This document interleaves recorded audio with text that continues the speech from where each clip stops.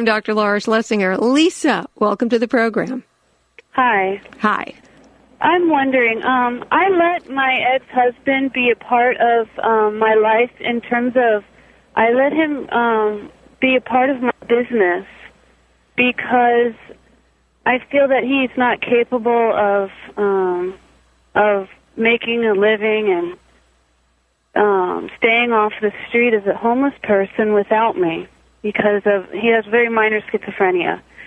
I do this because we have children, and I feel like if I were to let him go downhill, that would hurt the children because then they don't have a father and they don't know where he is and he wouldn't be taking care of himself. You employ him?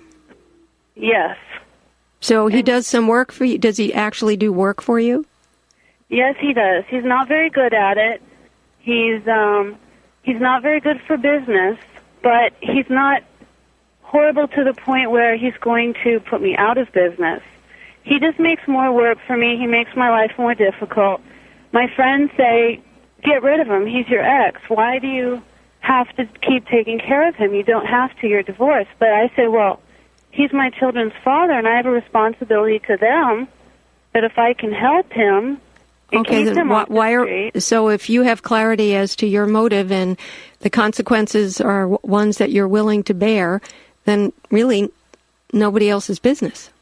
Well, my family, they see the stress that it's putting on me, and as I just said, if you're able to cope with the consequences, if you're not, then that detracts from what you can give your kids. So at some point, you have to decide the amount of stress and the loss of income that this is causing me to be A, not as healthy, B, not as happy and positive, and C, therefore, not as good a mommy. So I can't afford to do that. So I'm going to have to make a decision here to take care of him or take care of myself, because when I take care of both, my kids end up losing because of what happens to me. So, Lisa, if you can do this without stress, then I don't think anybody should have an opinion. If you can't do this without stress, then everybody's trying to warn you about what you're doing. Right. I'm just trying to decide, do I have this responsibility to my children? Can you read back to me what I said to you? That if I can handle the stress, then I should go ahead and keep doing what I'm doing. If I cannot handle it, then I should cut him off. That's correct. Right. I'm just wondering morally. Okay, Lisa, morally you're responsible to your children first, not him first. I think the concept behind what you're doing is admirable. However, if you can't really handle it, then you can't do it.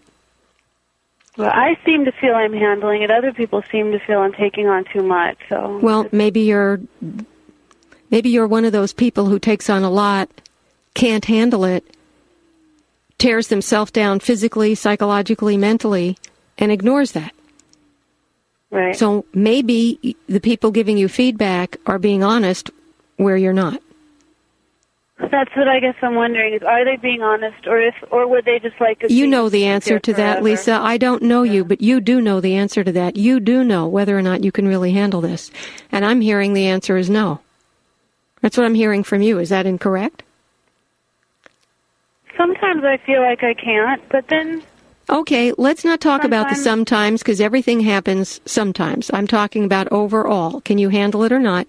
Does this take away from your health or your psychology or your ability to take care of your kids? You're going to have to answer that, Lisa. I don't know you.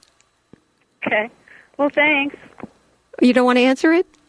No, I overall, definitely. I think I can handle it. Okay, if you can handle it, then it's nobody else's business, and that's what you need to tell them. I'm Dr. Laura Schlesinger. My number 1-800-Dr. Laura.